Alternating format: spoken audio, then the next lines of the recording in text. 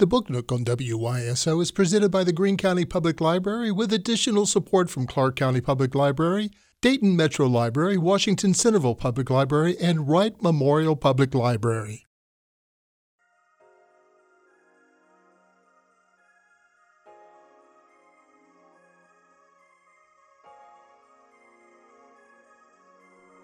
Good morning. Welcome to the Best of the Book Nook on WYSO.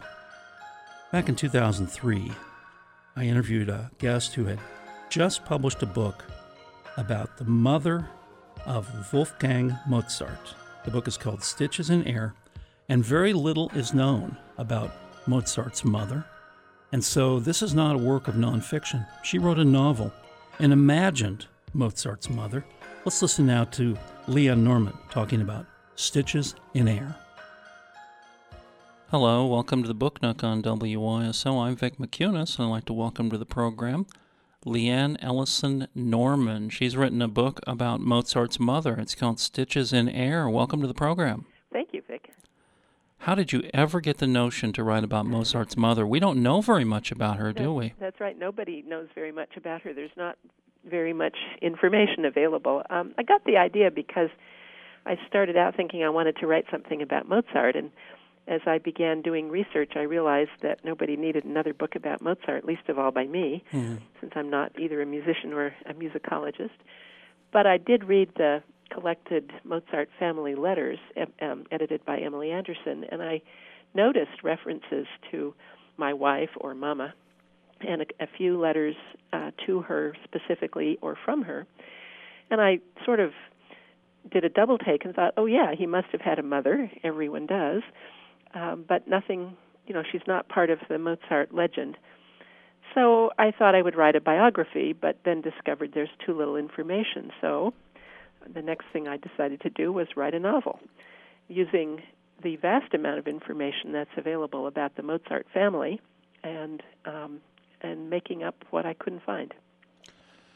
Mozart's father is a key figure in the story, and so is Mozart's sister. Yes, more is known about her than about the mother, but she was 5 years older than Wolfgang Mozart, the guy that we call Mozart. She herself was a gifted performer and composer, but none of her compositions has survived. But we know a little more about her life. She lived into the 19th century, unlike all the other members of the family. Actually, she and her brother Wolfgang were 2 of 7 children born in 9 years. None of the others survived their first year, but these 2 lived to be adults. And this is really a story of an era because women had a lot of children that did not survive during this period. That's right, and the Mozart situation was a little more acute than most, but about 3/4 of kids died in infancy. Let's start off with Daddy Mozart. He comes off as kind of a villain in your book. Well, my impression from reading about him, reading his letters, is that he started out as kind of a progressive, forward-thinking man. He went from his home in Augsburg, Germany, to Salzburg, which was kind of like Berkeley in the 60s and 70s. It was the center of enlightened thinking in the German-speaking world. And he seems to have been an enlightened sort of person. He was in touch with Enlightenment thinkers all over Europe. But gradually, and then faster and faster, as his son's great talent became evident, he really kind of deteriorated emotionally and mentally. Not mentally, but emotionally. He became more and more possessive, more and more superstitious, more and more demanding and controlling until after his wife's death in Paris, he would write letters to his son, who was with her there, saying things like, well, now that you've killed your mother, I suppose you'd like to kill me too, whenever Wolfgang didn't do just as he wanted. And I think he ended up an unhappy, bitter, lonely man. It's a classic story of someone trying to live through their progeny. Leopold, of course, was a composer, and he had great aspirations for Wolfgang, but in your story, this was at the the cost and neglect of the female side of the household, his wife and his daughter. Well, that's right. And I think it was partly because his ambition led him to see that he would do well to adopt the beliefs of the people who had his career and his son's career in their hands. And it was a period, a strange period, because the Enlightenment thinkers were talking about the rights of man. And of course, this is going on at the same time the American colonies were protesting against the what they saw as trespasses on their liberty by the British.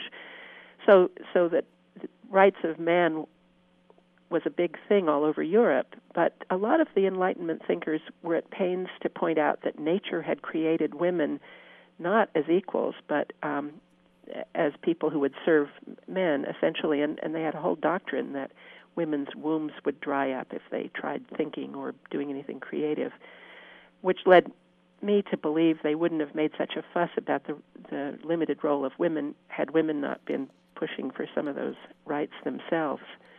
But I think Leopold figured out that his employers didn't want women participating in any public way, and so in order to get ahead and to advance his son, he adopted that position as well. So it was the age of enlightened misogyny. That's right. That's pretty good. My guest is Liane Ellison Norman. The book is Stitches in Air, a novel about Mozart's mother. Liane is from Pittsburgh. We also have the mother, and you've really created her story, but as I was reading this, it could have been a novel about Mozart's sister as well. Yes, in that both of them were frustrated musicians. I've presented Nannerl, his sister, as somebody who had much of the same kind of talent her brother had, and it's my guess that some of the things that were attributed to him as a baby really might well have been her work, possibly her father's and maybe even her mother's as well. And I've made her very eager to be an opera composer, as her brother was. But she comes to believe that mishaps that afflict friends and supporters, deaths from disease and so forth, may be her fault for going against nature and having aspirations that put her outside of what was thought to be the proper role for women. So she pulls herself really back in, and that there is a journal that she kept that shows her living the most banal possible life. It says things like, of course, journals don't always accurately reflect people, but got up early, went to church. Catherine did my hair, took Bimperl, the dog, for a walk, went to church, made music, made dinner, made music. And those were her days as a young adult. My guest is Liane Ellison Norman. The book is Stitches in Air, a novel about Mozart's mother. And then there's the young Mozart. And in your book, he's portrayed as sort of an innocent, sort of a victim. Well, his father went out of his way in some ways to sort of stunt his growth, because, for example, in the early tours where the father took both children to perform, he liked to understate their ages so that they would seem more astonishing than they already were. He sometimes by 2 or 3 years.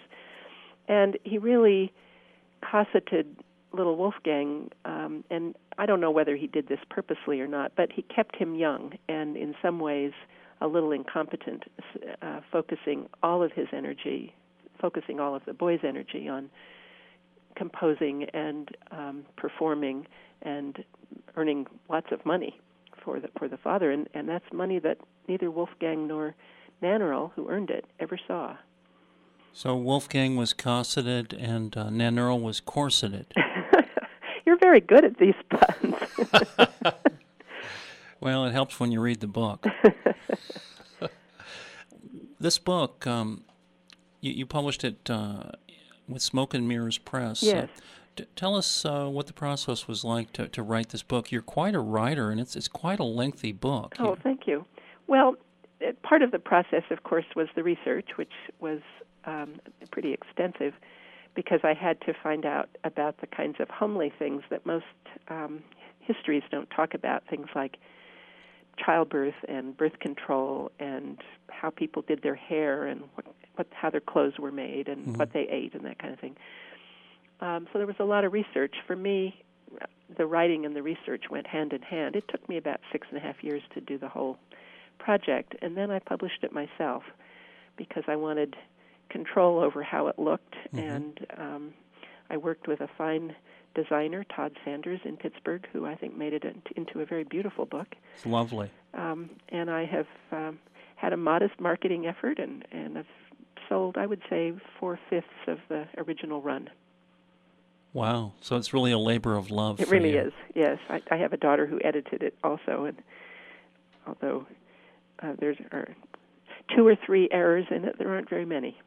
Well, that is very good because most of your major press, they crank out stuff that's so full of typos anymore. That's right. It's scary. That's right. There's not the same sort of loving care that goes into publishing books that there once was, and that was another reason that I wanted to do it myself. And I'm guessing the name of your press is sort of a hidden joke. Well, Smoke and Mirrors Press. It's a sort of a now you see it, now you don't. It may publish another book someday, or it may not. You're listening to 91.3 WYSO, connecting our community through news, music, and storytelling on the air and online. And it's the best of the Book Nook, and I'll continue my conversation with Liane Ellison Norman right after this.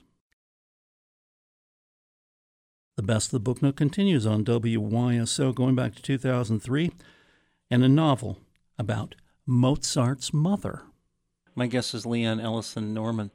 I understand you also wrote a book called Hammer of Justice. Now, what is that about? Well, that's about a Pittsburgh woman, Molly Rush, a mother and grandmother, who, with the Berrigan brothers in the early, 80s, went into a nuclear warhead plant in King of Prussia, Pennsylvania, which is near Philadelphia, and banged on a nuclear warhead casing and poured blood over it. And it was the first of what was called a plowshares action.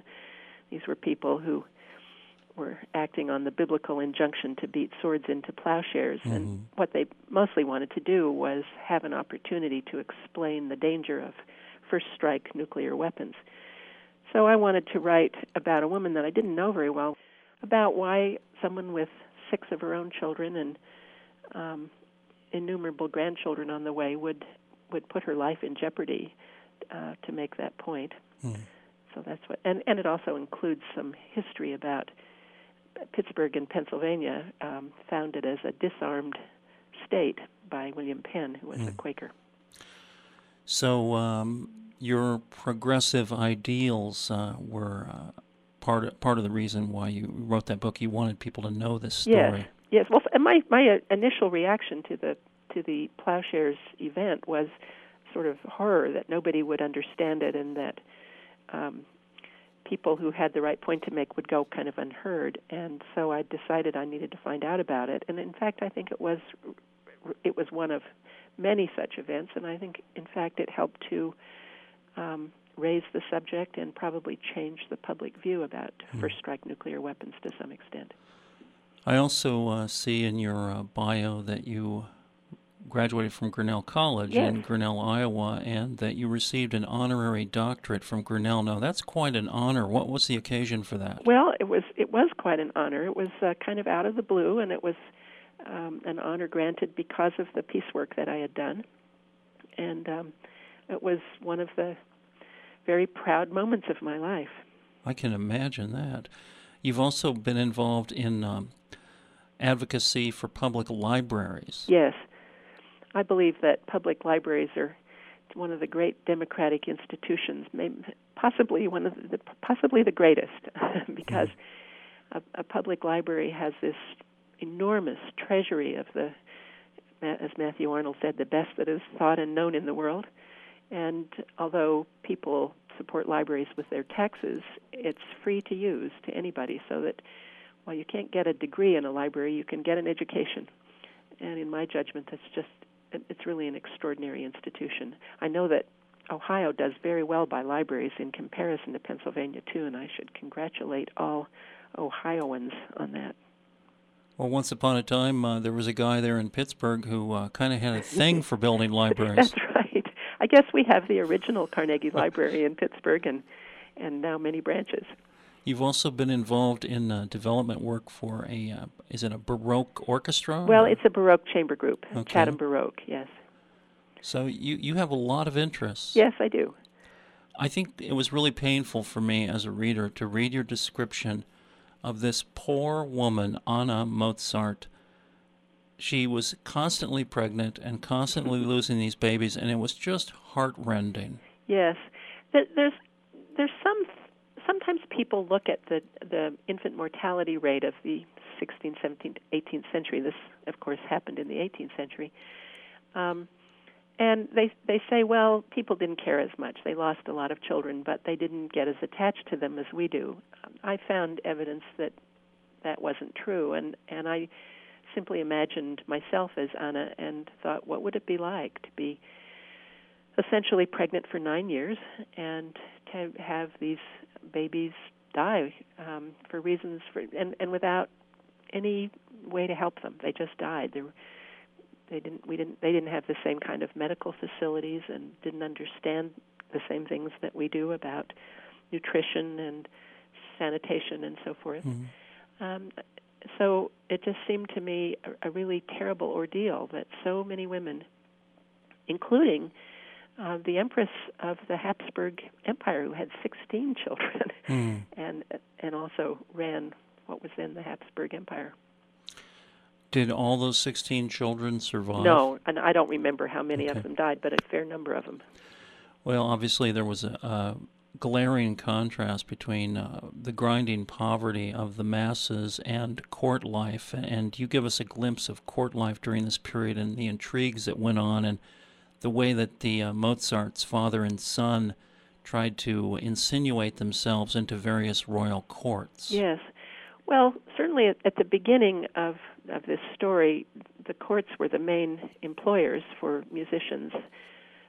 Toward the end of the story, and the story ends with Anna's death, some of the merchant class were beginning to support the arts, and so there were some options, and Wolfgang really didn't want to work for a court because he had seen how deferential his father had to be to ingratiate himself, and he didn't want to be sort of in bondage to a prince. And he really hoped, and I think there's plenty of historical evidence for this, he really hoped to have something like a freelance career, and he really did. He got commissions from royalty, but he didn't belong to ultimately as an adult, he didn't belong to the household of any prince. So he sort of pioneered the role of a freelance musician. And he made good money, mythology to the contrary notwithstanding. He had a year of poverty, which has never been explained, but he seems to have done pretty well for himself. We have a long period of history where men are writing the history and women aren't really much of a part of it. That's one reason why you had such scanty information on the Mozart women. In a novel like this, based on history, is one of your goals to write the women back in? Yes, and I think there's really an effort across our society to do that. You find books with titles like Galileo's Daughter, and I love that book, which is a good book. Now that's not fiction, as this one is. There's one that I read several years ago about Elizabeth Barrett Browning from the perspective of her maid. Oh. And I think it's true that people are trying to write in some of the history that's been lost, and some of it, of course, has to be imaginative, as this book is, because there isn't enough information. So it's, well, what might she plausibly have been doing? I guess you can think of things like Girl with a Pearl Earring, which is about Vermeer's model for one of his paintings, is a comparable kind of book. And I love that book. That's a fine book, yeah. We've had the author on for that one. Oh, and have you? Also, Davis Sobel's been on this program, so we're trying to write women back into history ourselves here. Good. This was one of the fun things about researching this book, was getting these cross connections.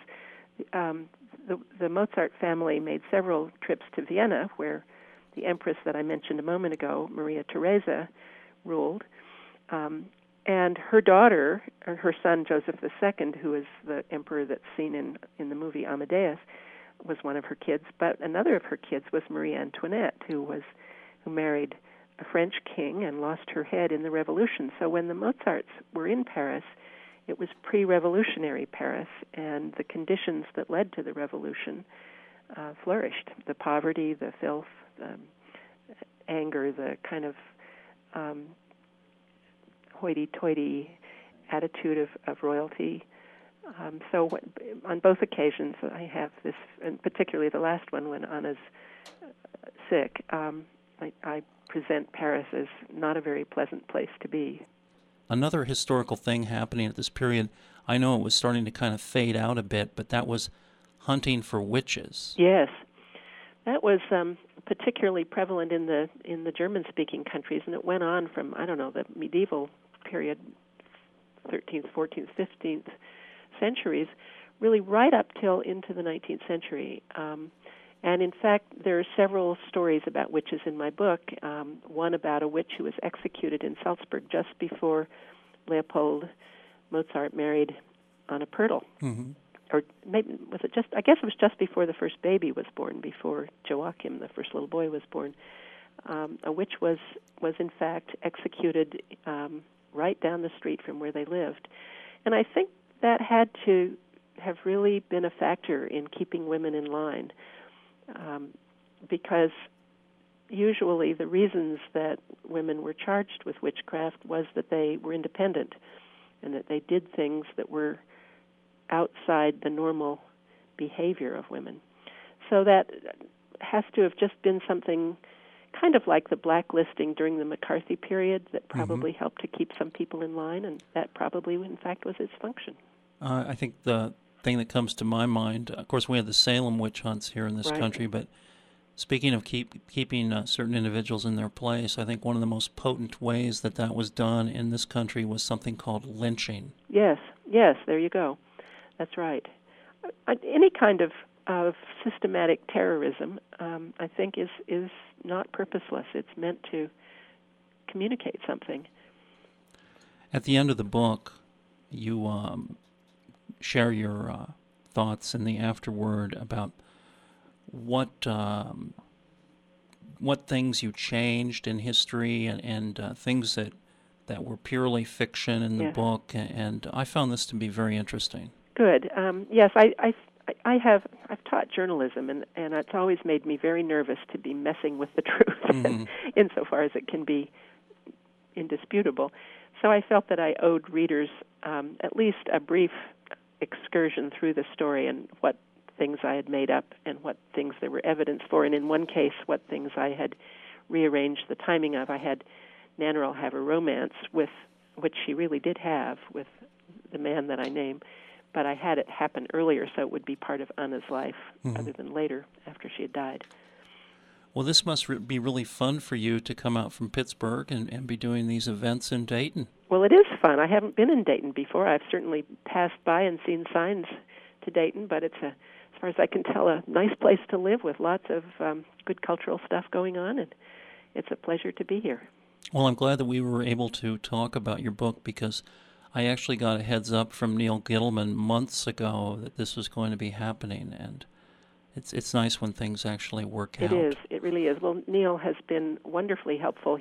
I met him when he visited a friend in Pittsburgh, and he had read the book and liked it and thought that there'd be an opportunity to come here and meet some people and plug the book, and he mentioned you. When you publish a book yourself, you have to do your own marketing, and that's a big job. What I'd really like, and I have an agent now looking, is for a trade press to pick it up and reissue it so that I didn't have to do all the marketing myself. I enjoy it, but you can just sit back and... What I want to do is write another book. I don't want to be marketing. Do you have an idea? Yes, I'm working on a biography of my father, who was a forest ecologist in the Wasatch Mountains of central Utah. Oh, really? Yes, and I have journals, letters, publications, all kinds of good information. So I'm having fun getting acquainted with that area. Did he know the Muries? Muries? Mm-hmm. Not that I'm aware of. Okay. I bet if you look through his stuff, he mentioned some. Oh, you mean John Muir? The Muries. Muries. Yeah. Tell me about him. They were involved quite a bit with national parks and with these sorts of issues. And how do you spell the last name? Murie. Huh. I haven't come upon that. Well, but I may. If you do, don't be surprised. Okay. So your dad, the Wasatch. Tell us about that. The Wasatch. Well, the Wasatch is part of the Rocky Mountain chain. It runs north and south in Utah, from about the middle of the state down to the southern end. It's high mountains where he did a lot of his research. It's above timber, about 11,000 feet. And my three sisters and I and mother and father spent a lot of summers living in those mountains. And he did what is called some of the classic research in range management, range meaning grasslands where animals, both wild and domestic, feed and eat off all the vegetation, so that enormously destructive flooding happens with the loss of topsoil. And he believed that civilization and war, that war and the loss of soil are the two reasons why civilization dies. Well, those are some powerful ideas. Yeah, I'm enjoying getting to know his thinking, which as a kid you never known. He died quite young, so it's my chance to get really acquainted with him as an adult. Did he keep good records? He kept meticulous records. Good. Hey, well, when you get that done, let us know. Okay, but don't hold your breath. I'm slow. Okay. Well, we really appreciate your time today. Well, thank you so much, Vic. The book is Stitches in Air, a novel about Mozart's mother. Liane Ellison Norman wrote it, published on Smoke and Mirrors Press. You've been listening to the Best of the Book Nook on WYSO, my 2003 interview with Liane Ellison Norman, talking about her novel, Stitches in Air, imagining Mozart's mother. We didn't know much about Mozart's mother, so she made it up, a lot of it. We know very little about Mozart's pet bird either. Did you know Mozart had a pet bird? Well, we're going to find out more about that right after this. The Best of the Book Nook continues on WYSO. We started the show off talking to Liane Ellison Norman, recorded in 2003, a novel she wrote about Mozart's mother. Did you know that Mozart had a pet starling? Back in 2017, I interviewed a woman named Liane Lynn Haupt, who had written about Mozart's starling. And she got so into the idea of Mozart having a starling that she got one of her own. Let's listen now to Liane Lynn Haupt talking about Mozart's starling. I do want to say up front that it is absolutely illegal to disturb the nest, eggs, or nestlings of any bird in North America. Birds are entirely protected. There are a couple of exceptions to that rule, and one of them is the starlings, because they're a non-native invasive species. Wildlife people actually encourage us to remove their nests if we see them, nesting in our homes or buildings. They actually encourage us to remove them. And people can murder adult starlings however they want to without a license. But what you cannot do legally in most states, including mine, is keep one as a pet. So, totally outing myself to the starling police here on your show. I don't really know if there are starling police. So far, they haven't come knocking. But you wrote a book about it. They know where you are. They know where I am now. I know there's no hiding. So anyway, it was... I was really deep into the research of the relationship between Mozart and his starling.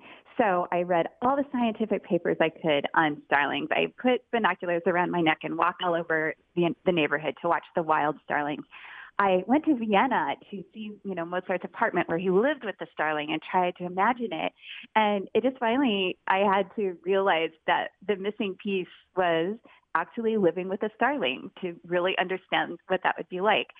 And so I learned that at a neighborhood park here in Seattle, there were a couple of starling nests that were going to be removed. And I also knew from my research on the starlings in the neighborhood that the eggs had already hatched. And I could tell, even though the nests were way, way back under the eaves of the bathroom of this park, that I could hear that wild churring sound that baby starlings make. So I knew they were in there. But the park officials didn't care. They were just getting rid of the starlings. So I had an informant from the park who told me, when this was going to happen. And I just till the adventure of getting to this very inaccessible nest in this park without trying to attract too much notice. But we emerged with one very sickly, wheezing, sneezy little starling that had parasites crawling all over it. I tried to get another one just so that they would sort of keep each other warm, and this one looked like it was going to die at any second, but we couldn't reach another one. So that was the starling. She grew to flourish, and we named her Carmen, which means song. And she's a big part of our family now. I love that story. And it's very cloak and dagger when you read in the book about all the details about how Carmen was brought into the family and how you raised her and what you've learned about her. And I can understand why starlings are invading wine country, because Carmen's a wino. Oh, my gosh. She is. Wine is her favorite drink. And if we need to entice her to do something that she doesn't want to do, like maybe since she's not out in the wild, she's not getting her toenails, say, are growing longer than they would if she was out walking on natural ground all day. And her bill needs trimming, like a bird that was, really digging through the grass and stones all day would not need its bill trimmed. So we have to do that for Carmen. And she's totally onto it. She's so smart. She knows when we want to, she sees the implements of torture in the little clippers that I get out. And so she hides in her aviary. So I tempt her by getting out a wine glass and some wine. I pour it in the bottom, and she'll look at me, and she'll look at the clippers, and she'll kind of go, I know what you're doing, but she, in the end, cannot resist. If I start to pretend I'm drinking the wine, she's just on my shoulder in the wine glass. And it's not that way with anything else. She doesn't even sweet-tasting liquors, like, say, rum or something like that. It's wine. She loves wine. She prefers reds, right? She prefers reds, but a nice, bright California Chardonnay would be just fine. And you also describe how you bathe her. And I just love this. This is so sweet. It's super sweet. So a bath is an important part of starling and, daily health routine. So I had hoped that I would just put a bowl in a sink and she would take a bath in it. But Carmen is so friendly. She does not just want to be with us. She wants to be on us, on our head, on our shoulder, on our hand. And so with getting her to take a bath, I have to hold the bowl for her. And once I do, she's really excited. So I put a little trickle of water that she can sort of stand underneath, like a raindrop, from the kitchen sink, and I hold her favorite Tupperware bowl underneath it, and she just gets in and splashes and splashes, and then she jumps out of my hand, gets in and just in and out, and I'm soaked. The whole kitchen practically is soaked because you would not believe how much one starling can splash. And then when she's done, she jumps on my shoulder and she shakes off and flies into her aviary. And then she doesn't want to come out for a couple hours because she's busy preening her freshly cleaned feathers. The book is Mozart's Starling. Liane Lynn Haupt wrote it, and she joins us on the program today. I guess we better talk a little bit about Mozart. There's actually some belief that kind of an unusual piece of his music might have been inspired by his starling. Let's talk about his starling, what we know about that bird. Yeah, so what we do know is that in 1784, Mozart was living in Vienna. And he didn't keep good records of anything, but he did keep track of a couple things. He kept track of all of the work that he finished, and he kept track for a time in a little notebook of all of the purchases that he made. So we have this little trail from 1784. We know that in mid-April of that year, so if you think about it, this is the high classical period for arts and music in Vienna, kind of the center of all of that. he wrote down that he had just finished his concerto in G major. It's beautiful, number 17, beautiful, sweet concerto. And that concerto was slated for public performance in June. And as far as historians have known for, most of the time that Mozart is being studied, that was the first time that it was eventually performed. Mm-hmm. In between that time, the time that it was written, completed, and the time that it was performed in June, Mozart made another little notation in his purchases notebook. He noted that he spent a few kreutzer to buy a starling bird. And not only that, he wrote down that it sang a line of the motif from this concerto in G that he had completed a month before. And he wrote it down two ways in his notebook. He wrote it the way that he wrote it, and he wrote it the way the starling sang it, which was with a little bit of a twist. It added sort of this long pause called a fermata, and it sharped two of the G's in the motif.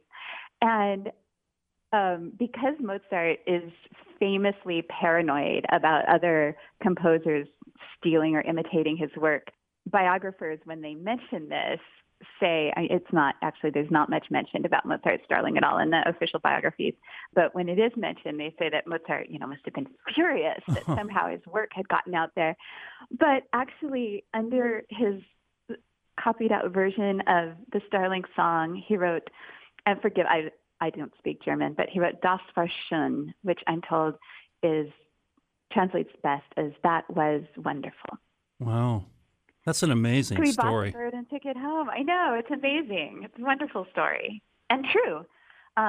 We have this ephemera that, or evidence of this ephemera that documents the story. And then later, when the starling died, 3 years later, he wrote a beautiful poem, an original elegy for the starling. And it is beautiful. And he didn't go to his father's funeral, who died 2 months before the starling, but then he had an elaborate ceremony for the starling. And of course, people read other things into this. He really couldn't afford to go to his father's funeral, but he had a nice service for the starling. He did. Yeah, his relationship with his father was very fraught. Leopold was kind of authoritarian and had a lot of opinions about how Mozart should manage his career. But there was a great, great deal of love and respect there as well. So Leopold died in Salzburg, which is 250 miles of bad carriage road from Vienna, where Mozart had a wife with a septic leg and 2 kids and all kinds of composing to do, and they were broke. Mm-hmm. So, yeah, I disagree with most of the biographers who say that he, rebelled against his father's memorial. I just think he just couldn't go. Mm-hmm. And so, 2 months later, and it must have been very, this sorrowful time in his life, 2 months later, his starling died. And I know from living with a starling what a cheering presence they can be. And so I've heard some biographers say that this funeral that he had for a starling was just a joke or a farce. Mm-hmm. And I think Mozart had a great, absurd sense of humor. And so a starling formal funeral might have appealed to that. Some have said it was sort of a form of transference, since he couldn't do his proper memorial for his father, he had one for his bird. Mm-hmm. And, that makes sense to me too. I mean, maybe there really was something to the ritual of a funeral that gave him some solace. But living with a starling, I know beyond a doubt that one dimension of the funeral was completely serious, that he was really, really sad that his starling died. Mm-hmm. And in this little elegy that you see that he wrote, you can see that he totally understood the playful, mischievous nature of the starling, and not just understood it, but it reflected a part of his own personality. Mm-hmm. I think it was a perfect pet for Mozart. You're listening to 91.3 WYSO, giving voice to our community, our nation, and our world. And my guest in the Book Nook today is Lynn Haupt. Her book is Mozart's Starling. I love the way you pivot back and forth from what you know and what you imagine about Mozart's Starling and your own adventures with Carmen. And I'm sure some of our listeners out there are wondering, what about the bird poop? It's an important question. It's one I hear. So Carmen has a big aviary in the one corner of our house. And because she's there a lot of the time, the poop just gathers on the newspapers underneath her. But most of the time, when it's safe, we have the door open so she can fly back and forth as she pleases. And what I said before is actually important here, that she doesn't just want to be, she wants to be with us and super close to us all the time when she's out of her aviary. So it's not like she's flying randomly around the house just pooping anywhere. She's mostly just pooping on me. So she'll sit on my head. I get bird poop in my hair. I put on a shirt that, over the clothes I'm wearing for the day when she's out. So she poops on my shoulder. It goes on that shirt. When friends come over, if some people, it's interesting. Some people are really afraid of birds. It's kind of an irrational fear. So I always ask before letting Carmen out when there are guests here. But if they're happy to have her out, then I offer, one of the services we offer here at our house is a poop shirt for guests. So if they want to put something over their own clothes, they can do that, because Carmen does like to land on the shoulder and visit with new people. Uh-huh.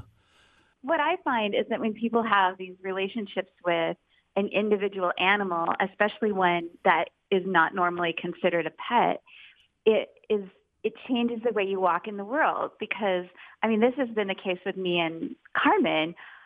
She is so, this is something we haven't talked about, but I'm sure your dove had her own way of sort of interacting with what was going on in your apartment. But one of Carmen's ways of interacting with us is through her vocalizing. So you talked about how it's a surprise to people that starlings are reviled, but it's also a surprise to almost everybody that starlings are really good mimics. Mm-hmm. So part of the it's a mystery how Mozart's starling learned its song, but it's not a mystery that it could sing it, because starlings are as good of mimics as parrots. And so they can imitate human voices, human music, other animals, environmental sounds.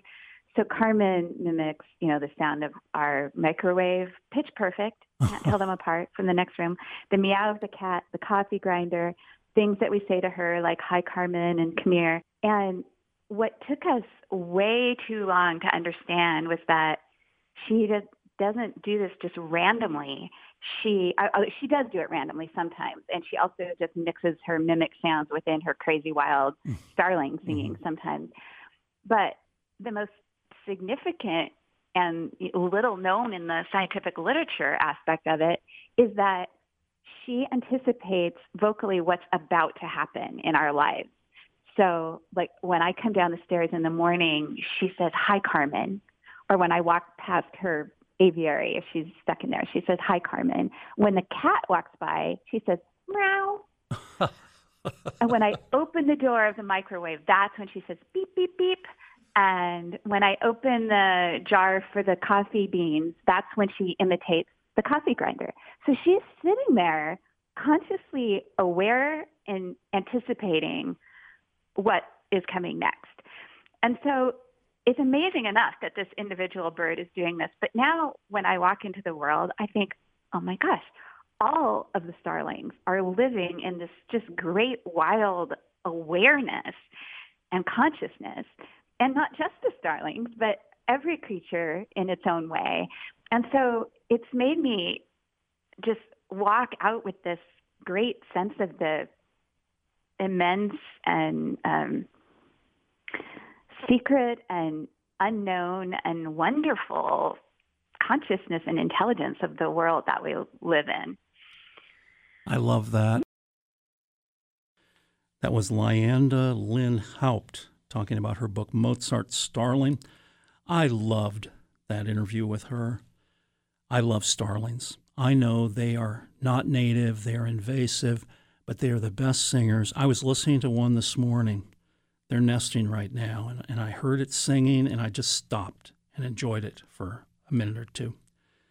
And we've got just a little extra time left in the program. I've been trying to book an interview with Adrian McKinty. He's got a new novel that just came out this week, another thriller. It's called The Island, and it's set in Australia on a little island off the coast, and some really creepy things are going on this island. And I want to read you a little excerpt from the book as the innocent family encounters the bad guys, and they're being taken to the island. They got out of their cars while Ivan unhooked the two hawsers, tying the ferry to the shore. He used a stick to fend the ferry away from a bunch of old tires protecting the dock, and then he put the diesel engine into gear and they were away. "If you want to see sharks, I'd go to the port side. That's the left side for you landlubbers," Ivan said as he stubbed out one cigarette and lit another, and Jacko took the tiller. They went to the port side and caught a glimpse of a tiger shark's fin, which made Owen favor everyone with a smile. "How big is the island?" Tom asked. 4 kilometers lengthwise, Ivan said. "In old money, that's about 3 miles wide, and it's 2 from top to bottom." "Where are the koalas?" Heather asked. Matt came over from the leeward rail. He had taken his hat off. With his long chestnut hair, Heather thought he looked like one of those men a woman in a 90s Tampax commercial would be riding her horse to meet. "The koalas will be in the trees," Matt said. "Look, don't drive far from the dock. There's no internet or Wi-Fi, and it's easy to get lost. Definitely stay away from the farm. That's in the middle of the island." "I would like to see an Australian farm," Tom said. "No," Matt said. "You're not supposed to be on the island at all. Nothing to see anyway. It's just a hobby farm now. Sheep, goats, generator, a well, just for us. Just for the family." "So how do you live?" Tom asked. "The federal government had a prison just down the road here from the 1910s to the 1980s. They paid us rent, and we sort of live off the remains of that cash. They tried to run it as a tourist attraction after it closed, but Ma put a stop to all that." "She bloody did," Ivan grumbled. "Over here, another shark," Owen said, taking Tom's arm and leading him to the front of the ferry with Olivia. Hans followed them, leaving Matt alone with the two women. "How many people are there on the island?" Petra asked Matt after a time. "Including the kids, about 25, 27, I think." "Do you have a school?" Heather asked. "The older kids go to boarding school. The younger ones are homeschooled, if you know what that is." Heather smiled. "I do. I was homeschooled." "In Seattle? I thought that was a big city," Matt said, becoming perhaps slightly more friendly.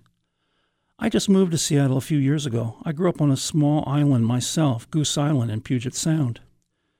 "What was that like?" Petra asked, genuinely curious. "We moved there when I was little, after my parents got out of the Army. It's sort of an artist colony," Heather said, digging the experience of telling perfect strangers some of her story. "It was founded in the 1970s, but it attracted a lot of ex-servicemen, Army veterans with PTSD, that kind of stuff. They have art therapy and nature, and it's real quiet. It got a bit too small for me, so I moved to Seattle." "I did exactly the opposite," Matt said.